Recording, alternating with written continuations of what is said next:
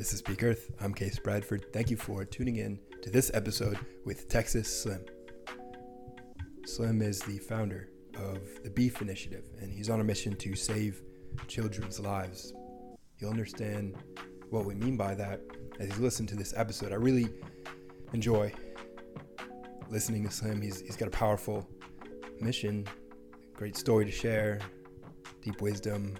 He's been around the block and knows what he's talking about from firsthand experience. He talks the talk and walks the walk, and the Beef Initiative is a platform for American ranchers to offer the best quality food, beef, to the American populace so that we can revitalize, we can escape this fiat food system, this broken food system that we've been suffering under for so long.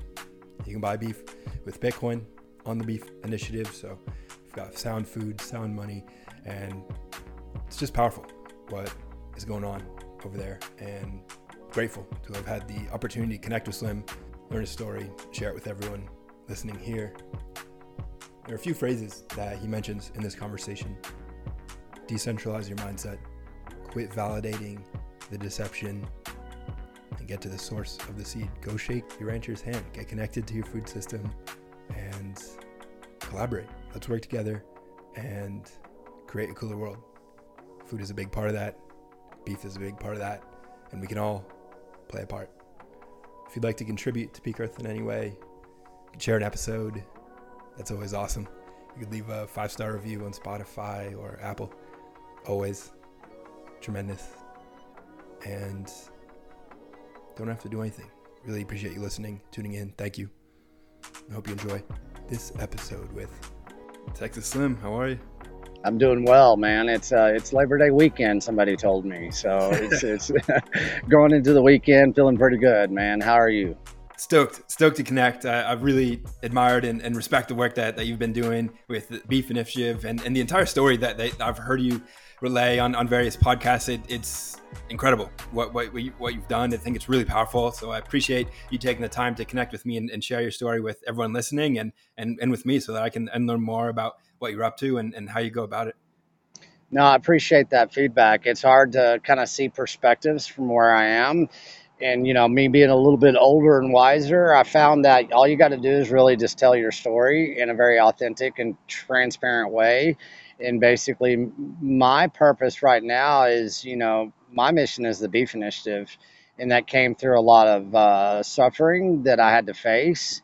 And a lot of suffering individually, but also a lot of suffering of our nation. A lot of suffering of a lot of children, a lot of young people in this nation. And, it's kind of put us in a position, I think, right now to where a lot of people's lives are, maybe their intentions are a little bit compromised. And, we need to look at that. And that's something that, I like to talk about. And it's like, what is the Beef Initiative and what is its why and how are we moving forward? And it's good to get good feedback from people that are being intentional with their behavior. As I say, the consumption model in which they live their lives now. Times are different than they used to be.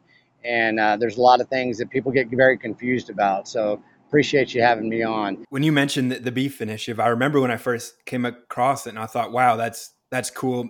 Not really sure what it is. Hadn't heard about it before, but it's intriguing because I'm seeing a convergence between Bitcoin and beef, two things that are really talked bad about by the mainstream media, which leads to one of two conclusions. One, oh, these things must be bad if the mainstream media is talking bad about it. Two, a different perspective is, oh, these things must be good if the mainstream media is talking bad about it, because it really depends on the level of awakening, I guess you could say. And more people are waking up to the fact that we're living in this illusion created by large corporations, big business, as it's called. And this is happening in, various areas of our economy, big pharma, big food, big money.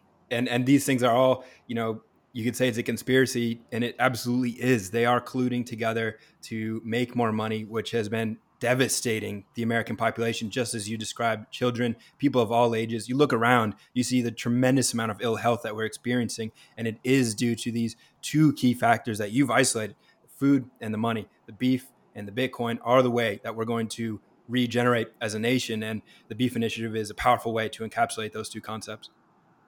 Yeah, I love hearing it because I saw that I had my aha moment. When I'd been doing food intelligence, and just for people out there that don't know where I come from, I come from the dirt roads of West Texas, but at a very young age I was embedded myself into Austin, Texas, and I basically embedded myself into a new industry that nobody really knew what was coming, and it was the technology industry. So coming from agriculture and ranching from West Texas, well, half of my life was also spent in big tech, and I became a very good research analyst.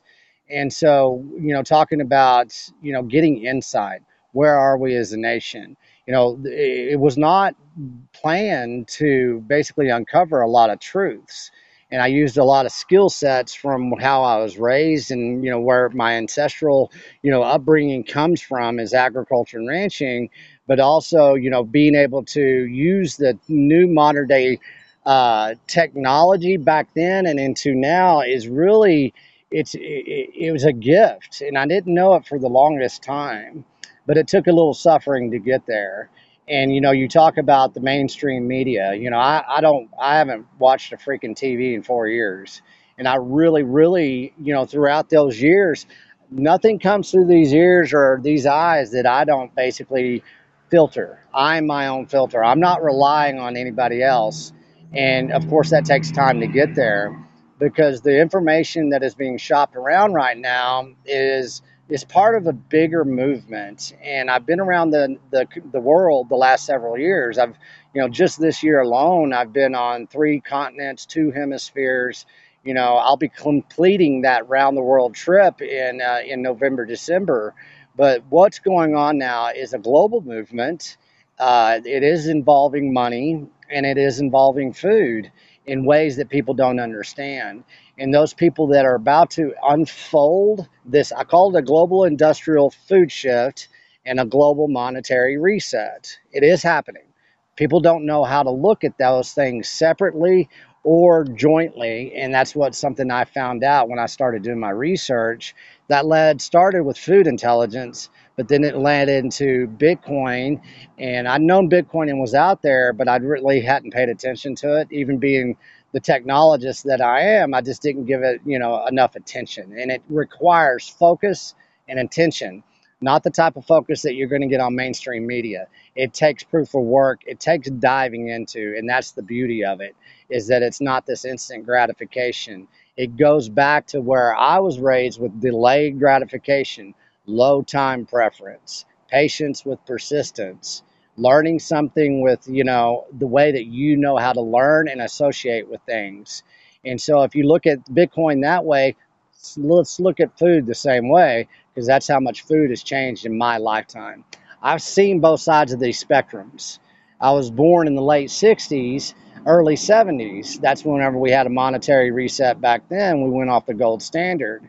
Well, at that time, nobody really understood that that was also a food industrial shift that has led to the ill health of a nation.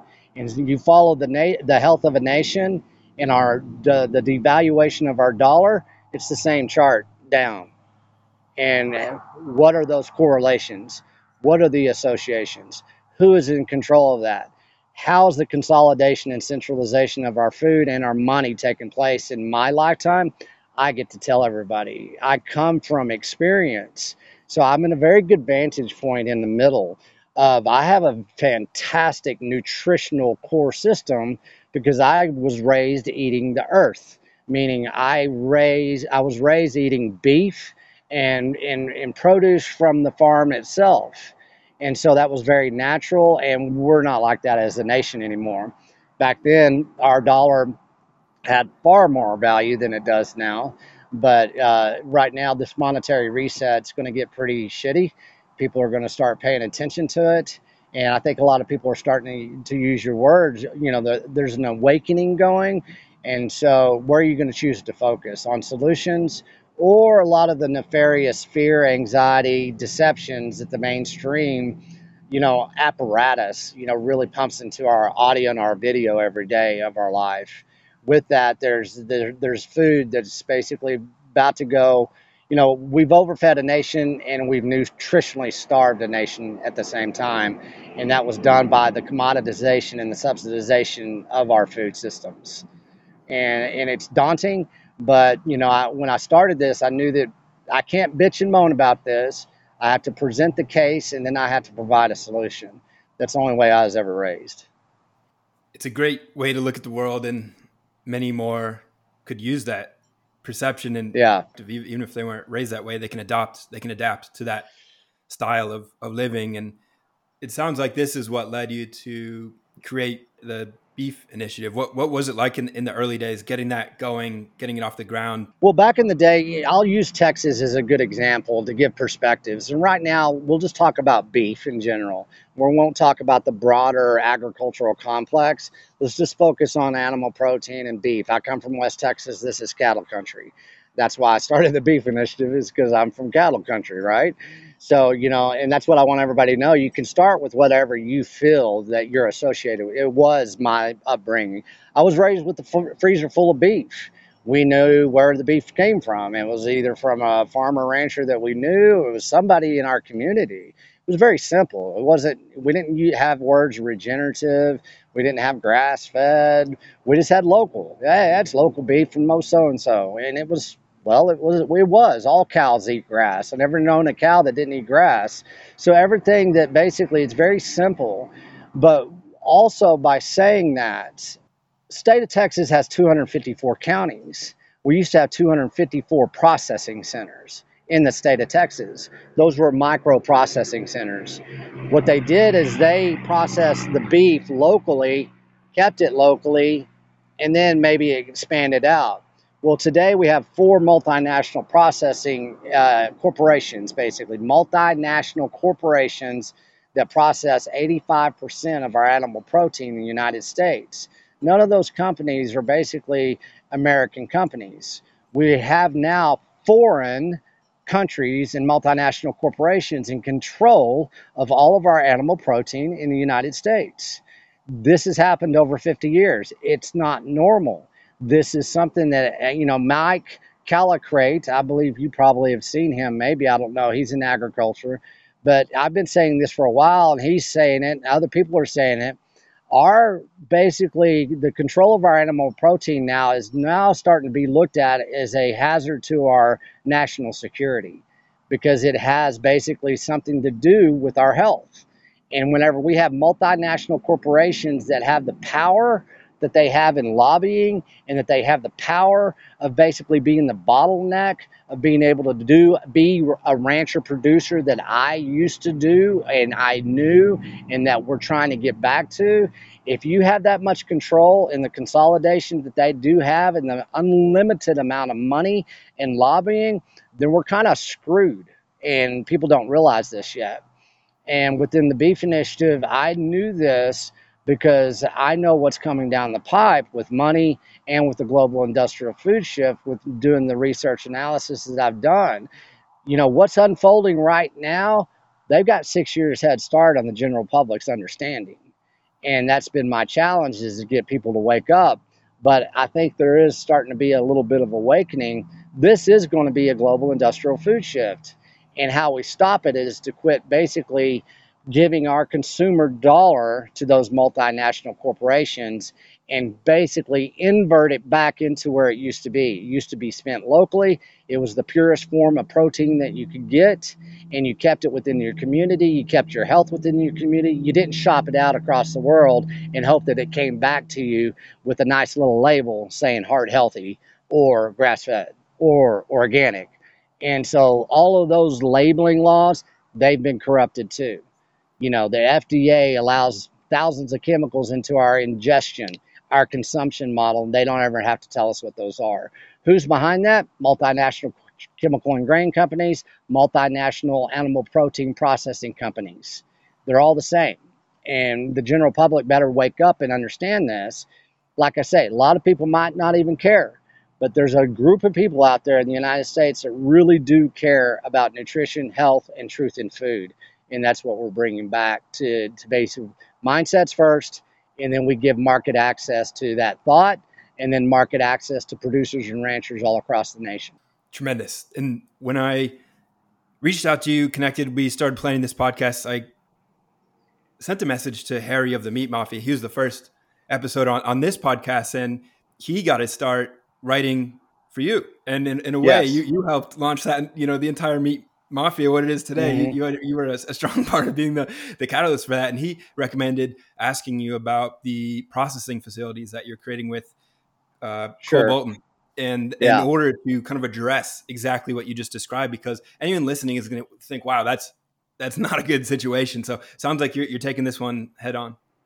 Yeah, and that's what I'm really going to be talking. And thanks to Harry and Brad, I haven't talked to those guys in a long time. Been very busy. Yeah, they did start writing for the Substack, the Harvest of Deception series. That's what basically started all this, and that's what I'd embedded myself in a harvest company and went and did harvest to get a little bit closer to the source of the seed of all the bullshit that's going on. But anyways, they did start writing and they came to me, and so I accommodated because this is a big collaboration. But going back to the processing centers, this is kind of a perspective that people need to understand. It doesn't matter how good of a farmer and rancher you are, if you don't have market access and throughput to be able to harvest your animals, doesn't matter who you are, man. You're not going to be in business. And that's the plan. That's consolidation and centralization. And there's two pioneering rancher producers in the beef initiative. And that one was Cole Bolton, as you said, of K&C Cattle and Hometown Meats in Luling, Texas. He's a regional processing center. He is part of the beef initiative. He was a pioneering rancher that came in. And then also at the same time, the first rancher producer that I ever shook hands with, which is the big thing that I tell everybody to go, was Justin Trammell of basically Trammell Cattle and Tier Bloom and Rancher Storefront Panhandle Meats up here in the Panhandle. They're both independent. Either Cole is a USDA processing center and Justin is a localized Texas certified processing center. So there's two different ones. Justin's only doing basically less than 30 cows a week as far as harvest. He only wants to feed basically a 30-mile radius. He wants to feed his local community. Cole is a little bit bigger to where he wants to feed Texas. And then with our partnership, he's helping me white label a brand through his beef, his protocol of beef, and it's called Texas Slim's Cuts.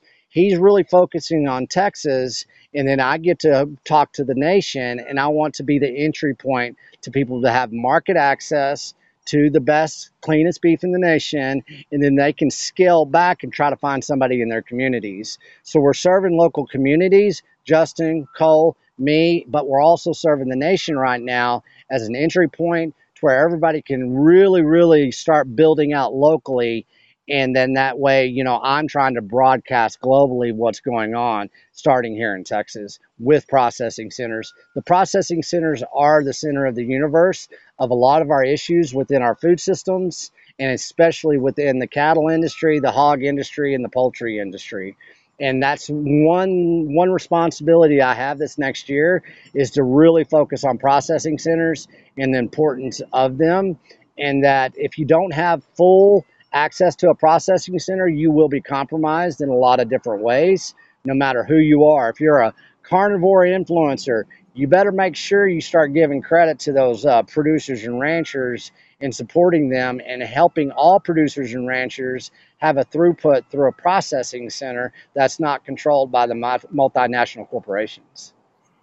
What's absolutely amazing to me, and you really touched on it there, is how the food that ends up on most people's plates is coming from all over the world. And our food that we grow locally gets shipped all over the world. You bet. Like at this moment, food going everywhere, all over the world. It makes no sense. And even when you look at prices, the food at the grocery store is often less expensive if it's coming from Ireland or from New Zealand than the stuff that's from, 100, 500 miles away. It doesn't make any sense at all. Well, there is no logic in that, and people don't know why that happens, okay? The beef that we eat today at the supermarket, well, those contracts were signed on a governmental level 4 years ago. Okay, what we did in the 70s is we commoditized and subsidized our food in such a way, whenever you say the word subsidization, what does that mean? It means it doesn't really matter. You're getting influx of extra cash flow into that subsidized product. What have we subsidized? Our whole agricultural industry. And what does that mean? Well, it means that the multinational corporations have ways and means to make that food extremely cheap to process. It's cheaper to have a, let's say, catfish born in Texas, spawned in Texas, shipped to China, fed excrement from hogs in China, and basically raised in China, shipped back to Texas, then sold as basically Texas catfish, but a product of China, but they don't have to say that.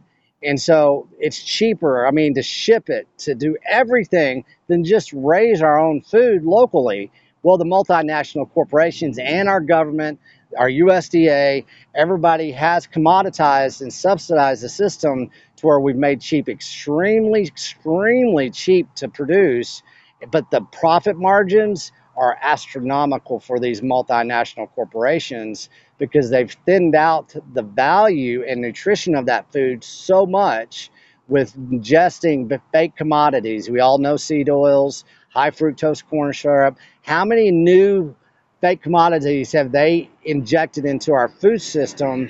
You just take one thing, canola oil.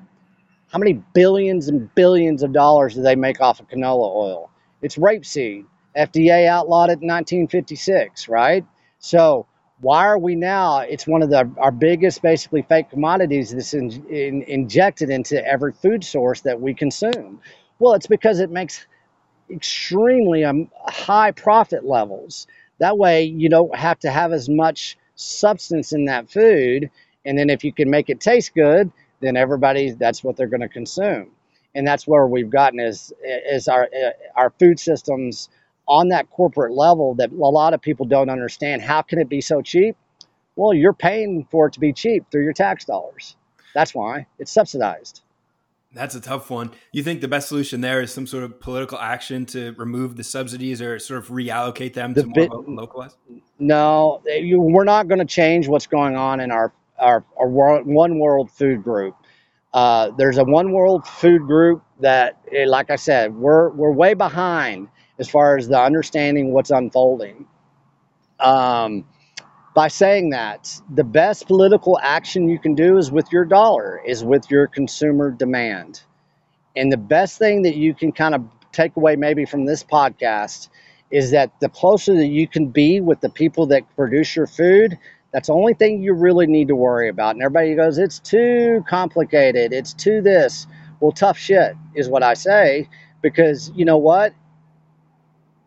Take your chances. I don't know. I'm not a soothsayer. I don't know what's going to happen. I know what they're planning. And the best way to not basically participate is quit validating the deceptions that you know exist, and do not even act like they do exist.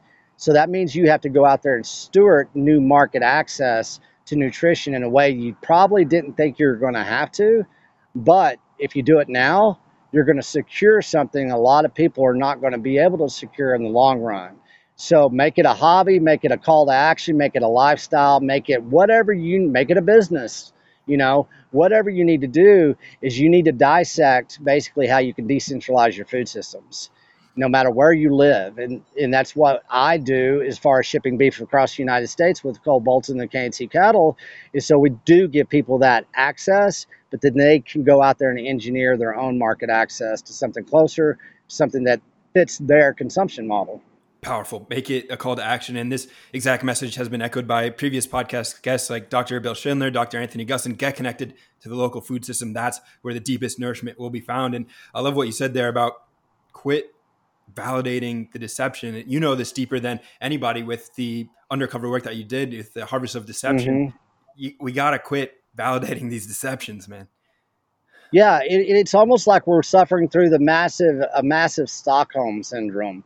And that's basically you're basically asking your kidnapper or your whoever has got you trapped mentally or physically, would you please just treat me better? Would you please just give me that breath of fresh air or that glass of water, and just it won't hurt as much next time? Well, once again, We get into psychological behavior. My father was a counselor for almost 30 years. I did a lot of behavioral studies in big tech, working in telecommunications. The best thing you can do for yourself as an individual is quit looking across the world for solutions. All the answers are within, but until you can get to that mindset, acceptance. Acceptance is the key. If you can accept that the food is screwed up, well, then that means that you need to accept and create a new, basically, pathway into a different consumption model. I always tell everybody your consumption model is your audio, your video, and your food. They're correlated, and that's human behavior. And so once you quit validating deceptions, when you can validate that basically and accept that it's kind of screwed up, then you do have a call to action. Some people get through suffering. Some people do it through financial means. Some people do it because they have to live in a different part of the world, different part of the country. Everybody has their entry point, like I say. But once you quit validating those deceptions and you can accept that you need to make a change, I think the biggest power move in people's lives right now, with all the fear, all the anxiety, all the unknowns, start with truth in food. Your life improves automatically.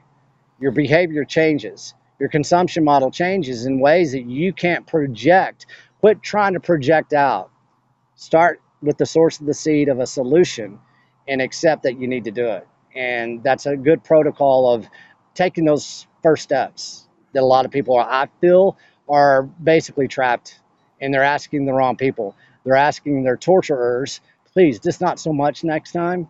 That's not the answer, man. Dang, that is deep and true. And it does require courage and creativity to be able to reject the deception and embrace the power of the local system. And you yourself, you're someone who's doing it with a ton of creativity and courage. It's a heroic journey that you're on, not just with the Beef Initiative, but how you present yourself and speak compellingly and charismatically on various podcasts and through social media. How did you as an individual find that courage and creativity and power within yourself to share it out there like that? That's a good question, Case, because I didn't talk till I was 5. Very shy most of my life.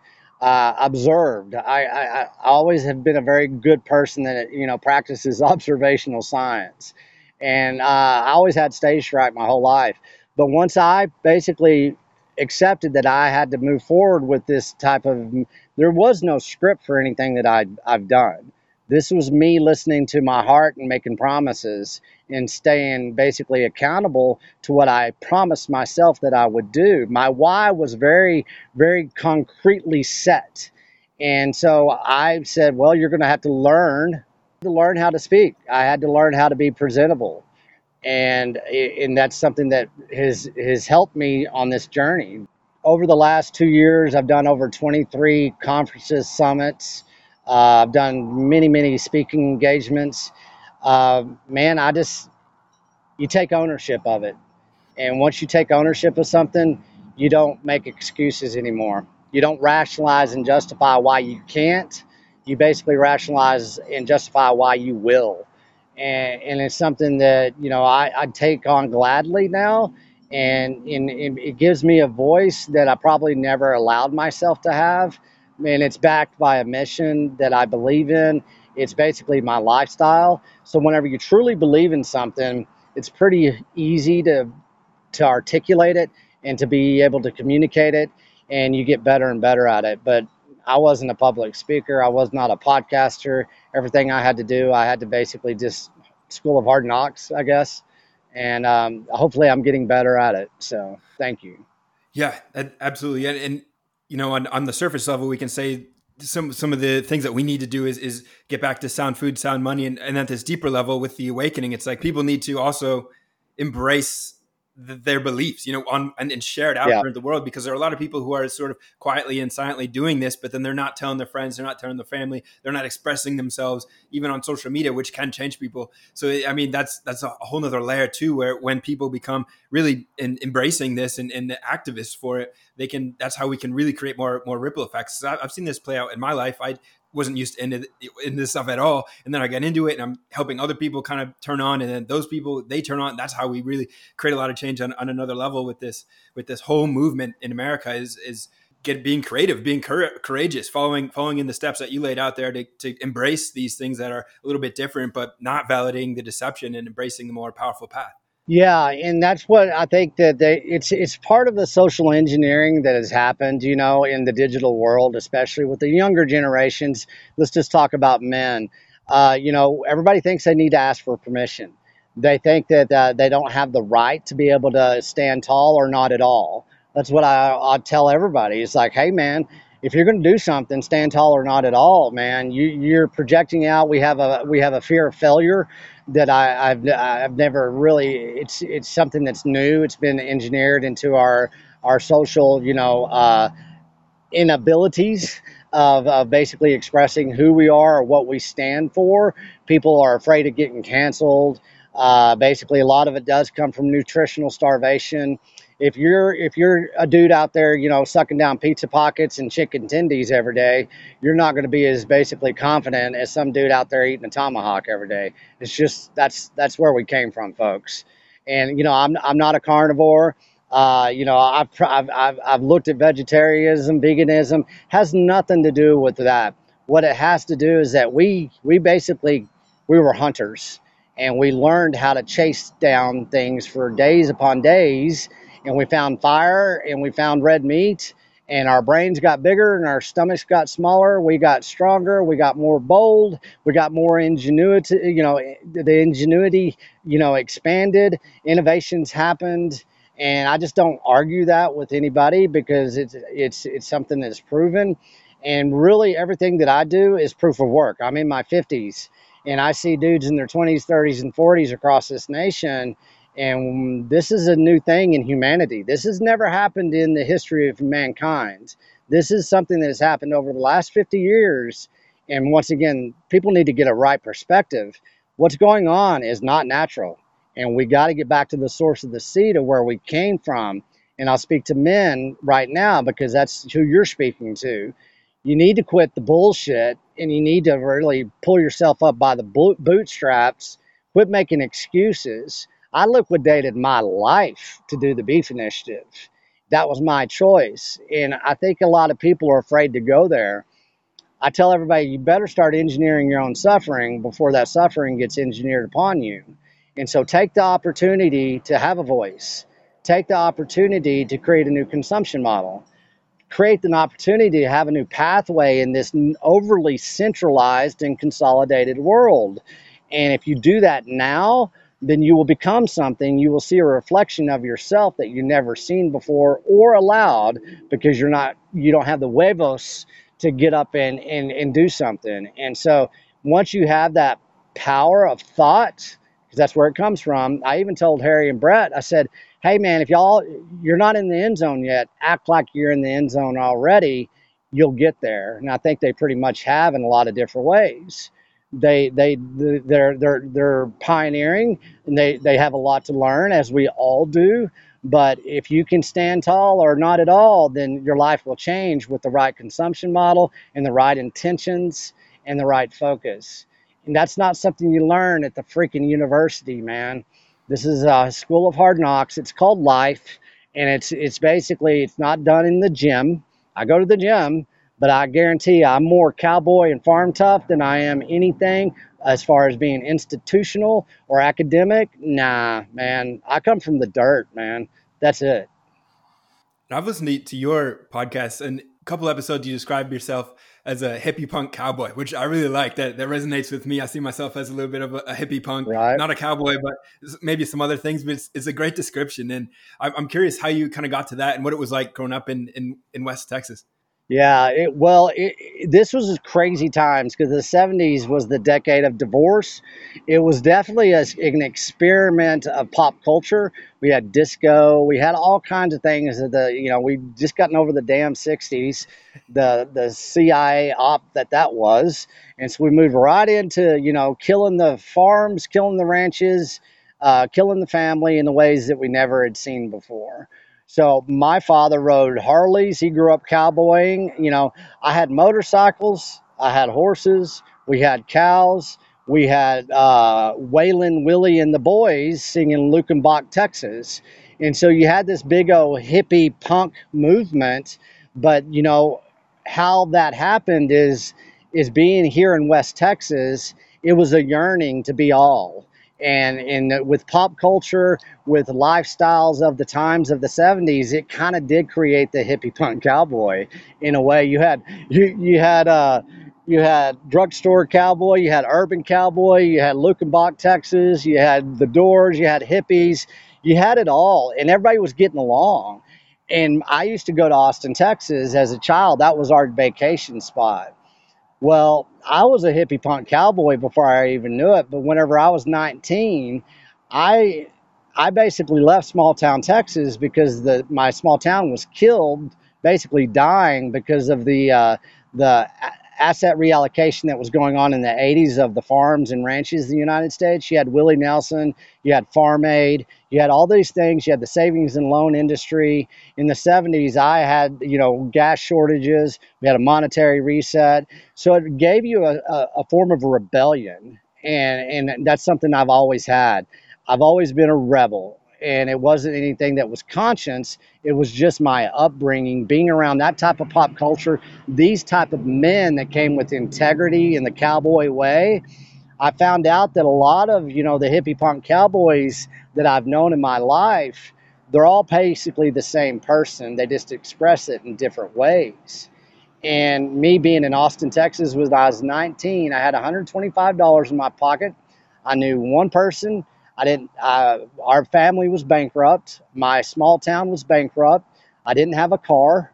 I was done, man. This is how I got to start my adulthood. Was on 6th Street in Austin, Texas. It started with a music scene. It started in the entertainment business, and it started something that I took from my hometown, a form of farm tough that had a little punk rock to it.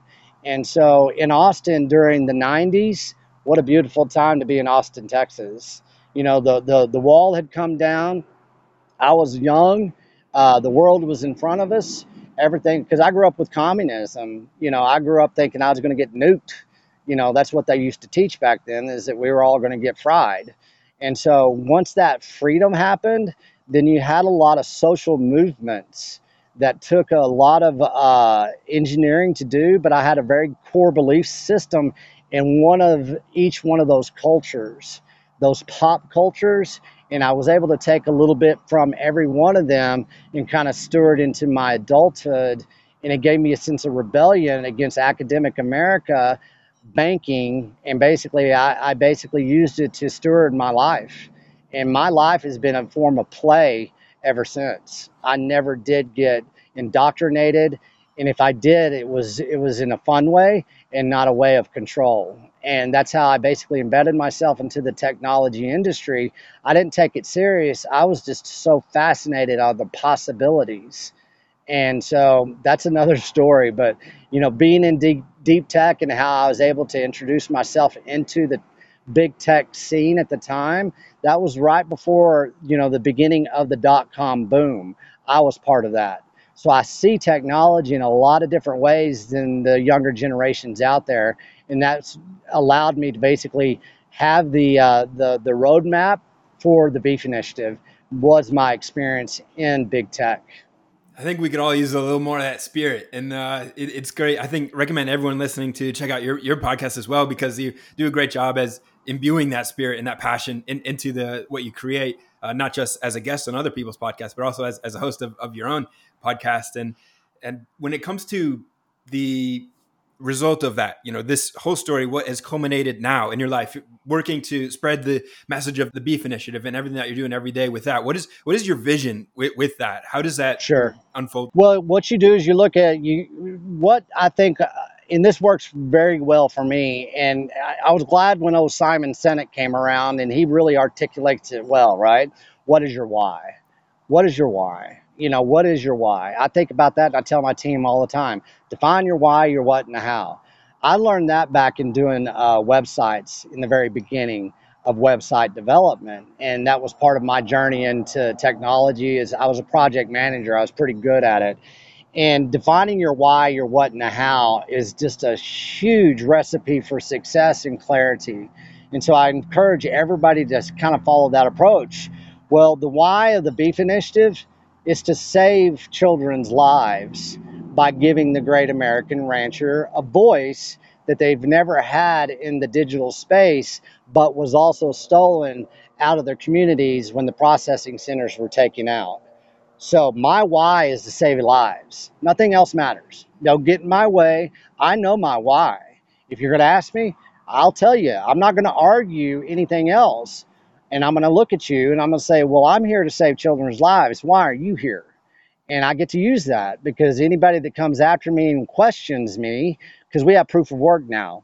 We've sold millions of dollars worth of beef, hopefully by this point. We're feeding families, thousands of families now. Children are now having a new consumption model from basically, hopefully, birth all the way into their childhood. And so we have results.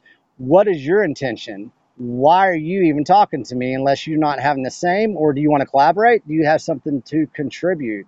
And so be able to define my why within the Beef Initiative, that gave me a roadmap of a vision that this is like 100 to 200 year vision, is that we're going to save children's lives by basically giving the great American rancher producer a voice that they've never had. And we're going to do it with technology. We're going to borrow from the past, just like my grandfather and my great grandfathers taught me, as far as living and learning how to eat the earth again. It's as simple as that. Once we do that, what is that? Well, there's no competition there, man. This is a collaboration. And so the Beef Initiative is a collaboration. I will not allow any competition in the Beef Initiative. We don't talk, we don't judge. You bring to the table why you do what you do and how you do it. What is it that you do? And how can we help and how can we collaborate? But you're not going to point fingers at those other ranchers. You're not going to point fingers at other people. See, that's what they taught us whenever they commoditized and subsidized our food industry. They taught the producers to butt heads instead of to collaborate. My grandfather used to work with his community. Everybody in that community made sure that everybody has success as far as the crops they were raising and the animals that they were stewarding, because it was the land that they were taking care of. By doing that, they fed their community. They didn't need doctors. They didn't need specialists. They were their own, basically, source of empowerment, and their vision was clear. It was a two-party line system. It was peer-to-peer. It was decentralized. And you don't have to be big. You know, I hear Joe Rogan all the time asking people, how do we scale the regenerative? We're not trying to scale shit, man. That's what got us in trouble. What we're trying to do is replicate success after success. Maybe it's just one individual man's success. He has 2 to 3 people in his community. How'd you do it? Tell us about it. Or maybe you're like Cole Bolton that's feeding the whole state of Texas. Hey, Cole, let's tell everybody how you've done this. Or maybe it's Justin Trammell that's feeding a 30-mile radius. Quit scaling. Quit scaling your thought. Replicate, create a successful model to feed your community. The number one community is you first. How are you going to do that? Then share that. Share it and collaborate with other people and talk about the successes. Don't focus on the failures. You can talk about the failures, but how you iterate it into successes. All we're doing is replicating personal achievement. And this is what people don't understand, because they automatically think, oh, we got to go feed the world. We don't have to feed the world. That was the psyop they told our farmers and ranchers back in the early 70s. We've never fed the world. We created a distribution system of devalued food that's very highly profitable. That's what we did. And a lot of people won't want to take ownership of that, or they don't even want to admit that. They don't want to accept it. And so, once again, if you can create a vision of yourself first, replicate it to a couple other people, then replicate it to a community that's larger than that. If that's enough, great. Or if you want to go around the world with it, get busy. I'm going to go around the world with replicating everything that I've done as far as the successes that we've had since day one that I wrote The Harvest of Deception.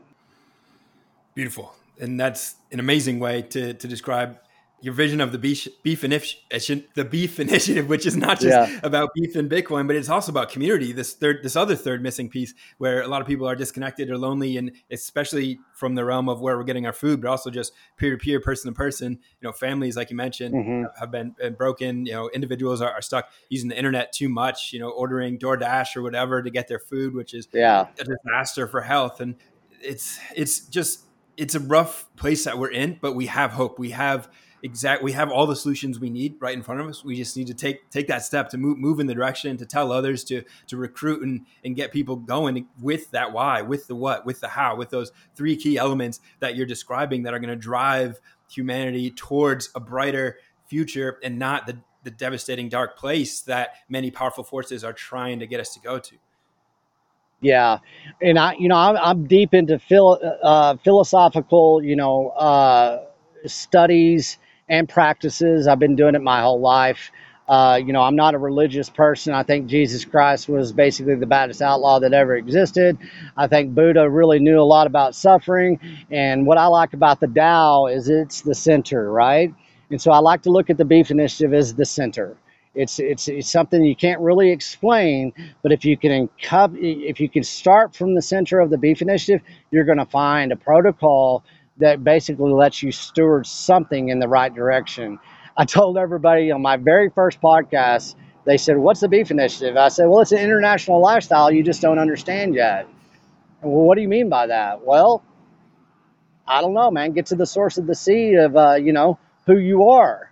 Let's do some accountability reflection and an accountability mirror, and then you're going to steward something out of the Beef Initiative that's going to lead you in a direction that you didn't know was a possibility, because it's basically a decentralized mindset that we're not allowing ourselves to have. Within technology in the digital world, we are the most connected as far as being able to have access to each other than we've ever been in the history of mankind. We're the most disconnected we've ever been. We're the loneliness we've ever been as well. The suicide rate of producers and ranchers, animal producers, farmers, not only in the United States but across the world, is the worst it's ever been too as well. There's a form of centralization of thought that has occurred that people need to separate themselves from. We need to get back to basically separating our thought from a centralized form of control. Let's get back to a decentralized way of thinking first, and then basically relationship management with other people, but also with the food. Most people across the United States have a very shitty relationship with food. We're 88% of us are now metabolically compromised. That is scary, and until we can decentralize our mindset of the why, the what, and the how that happened, we have to accept that there is an issue here. There's an issue here, folks. And just because, people don't see it, or people say that, it doesn't affect them, it doesn't really matter. They just don't see it yet. They're not feeling it yet, or they haven't had somebody in their life basically perish because of it yet. They will. And I think a lot of people are awakening up to it, like you said at the beginning of the recording. We're starting to get a new awareness. What are you going to do with that awareness? Are you going to still treat food as a convenience? Food is not convenience. Food is survival. And I want to be the best that I can be through that survival mechanism. Well, get to the densest form of nutrition that you can find. What I find that is the most available across the world is animal protein, beef. And so start there. That's the source of the seed of your solution. Don't try to figure it all out from there. Create that first mindset, then create that market access, and then build from within of what you've accomplished just by getting there. And baby steps. It's progress, not perfection. And it's patience and persistence. And we've lost that because everybody wants it now, now, now. We live in an instant gratification world. Every 3 seconds, we're doing this on TikTok and Instagram. And that was by design. I was in those intelligence labs in telecommunication when we were designing dopamine. People don't know dopamine is a pleasure drug. A pleasure drug means you want more of it and more of it and more of it. Okay, serotonin now That's a happy drug. It's like, hey, I need to maintain this. How do I maintain this? You either people don't even know why they desire what they desire anymore. And that was done through the digital apparatus that we've created and through the consumption model of chemicals and fake commodities and things that taste good. Because we're hitting the brain in ways with our taste now that we've never hit before. Sugar, screw sugar, man. We got 92 different other things they've created that act like sugar, that are actually far worse than sugar, that they don't even have to tell you that's in that product that you're consuming right now. And so we have to understand where we stand individually with how we've gotten to where we are as far as being metabolically bankrupt, or you feel pretty good like me. I haven't had antibiotics my whole life, man. I don't take that shit. I never had to. I can lick the damn floor and not get sick. That's a good place to be. That's called immunity. I'm immune to a lot of this bullshit, but I'm also immune to all the fear porn too. I laugh at it. I mock it. If it's going to happen, man, I don't have control, right? But I'm not going to allow it to make me scared shitless to where I consume the wrong stuff just because I need dopamine. I'm going to engineer stuff to where I'm getting a lot of serotonin because that's my happy drug. And that's what I know from working in technology, but also working in food intelligence.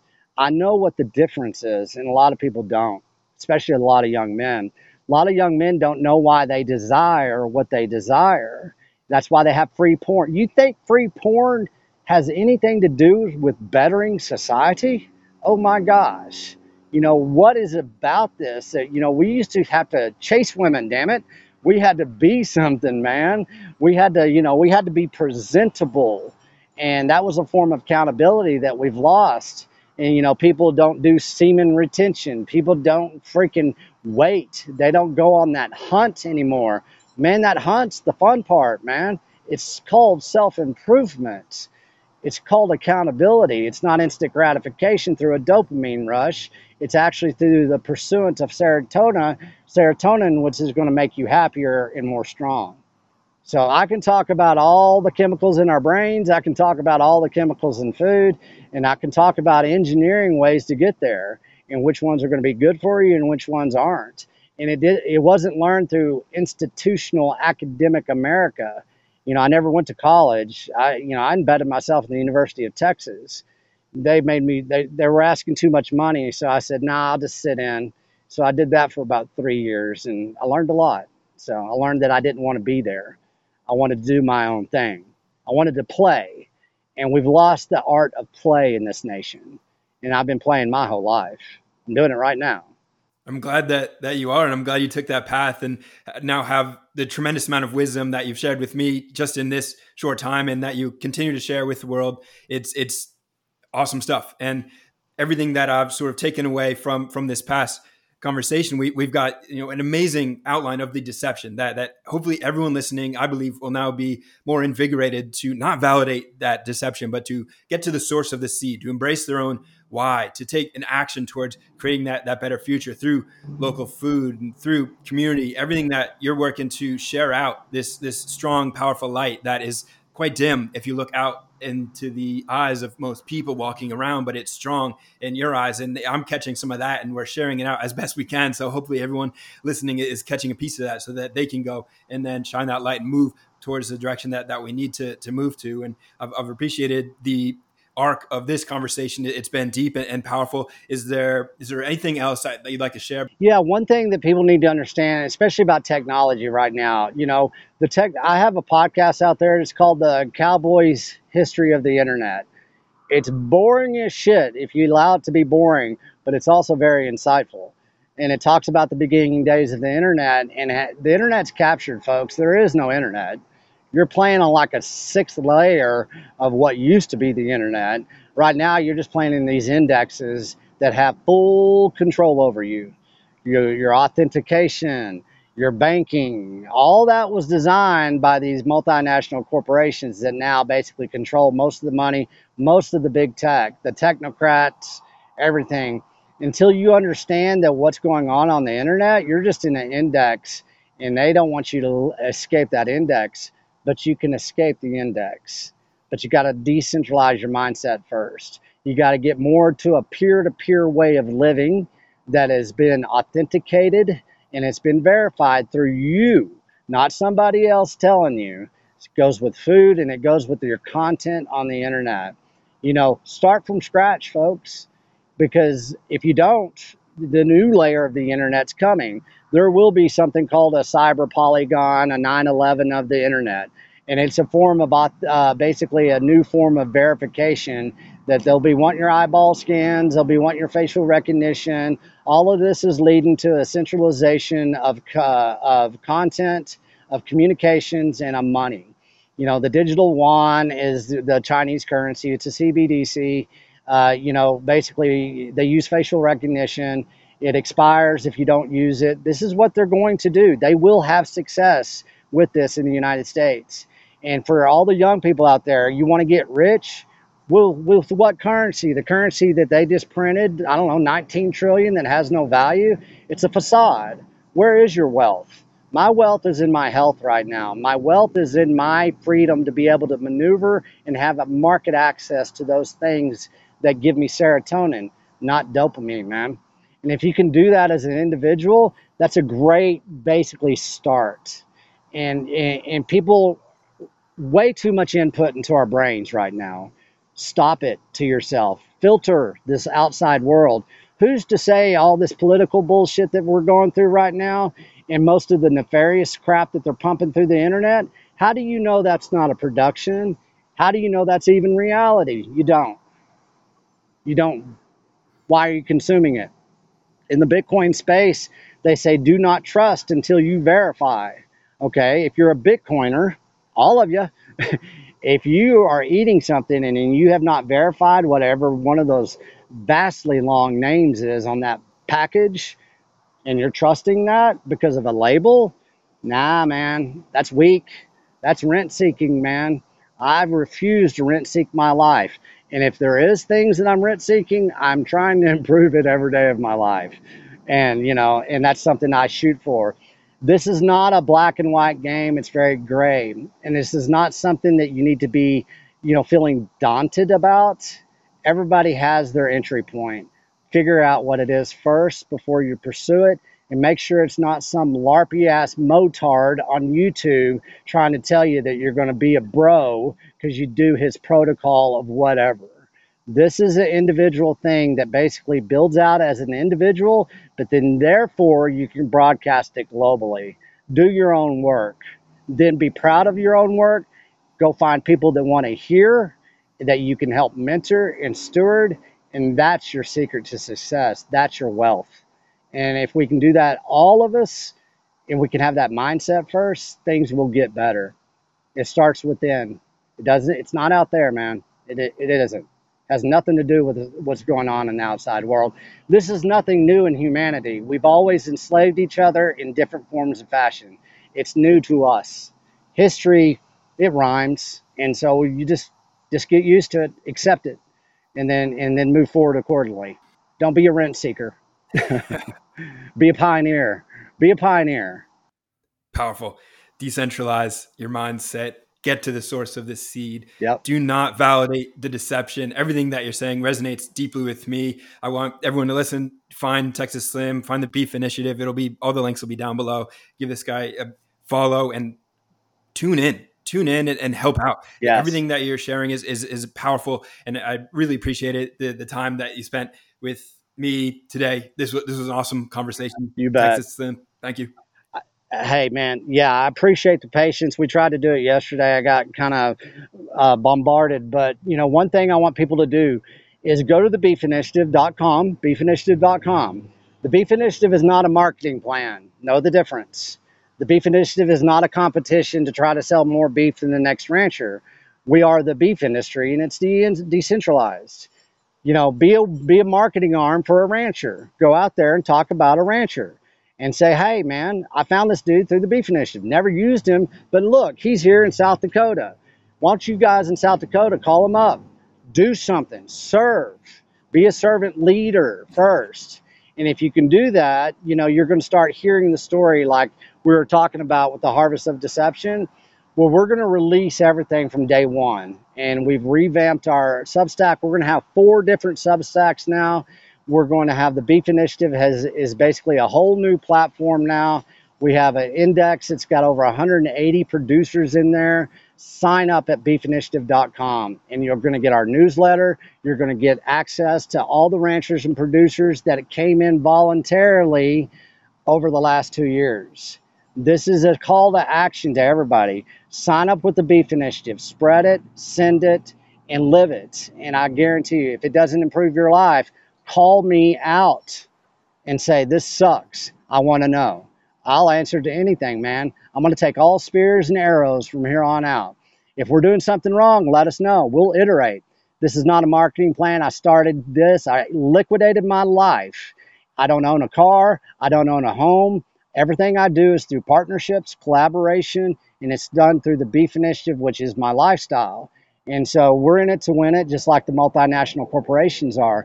And everybody can come along and everybody can collaborate. So find your place. That's what I encourage everybody to do. Thanks, Case, for having me on today, man. I appreciate it. Powerful. Thank you, Texas Slim. All right. Take care, brother.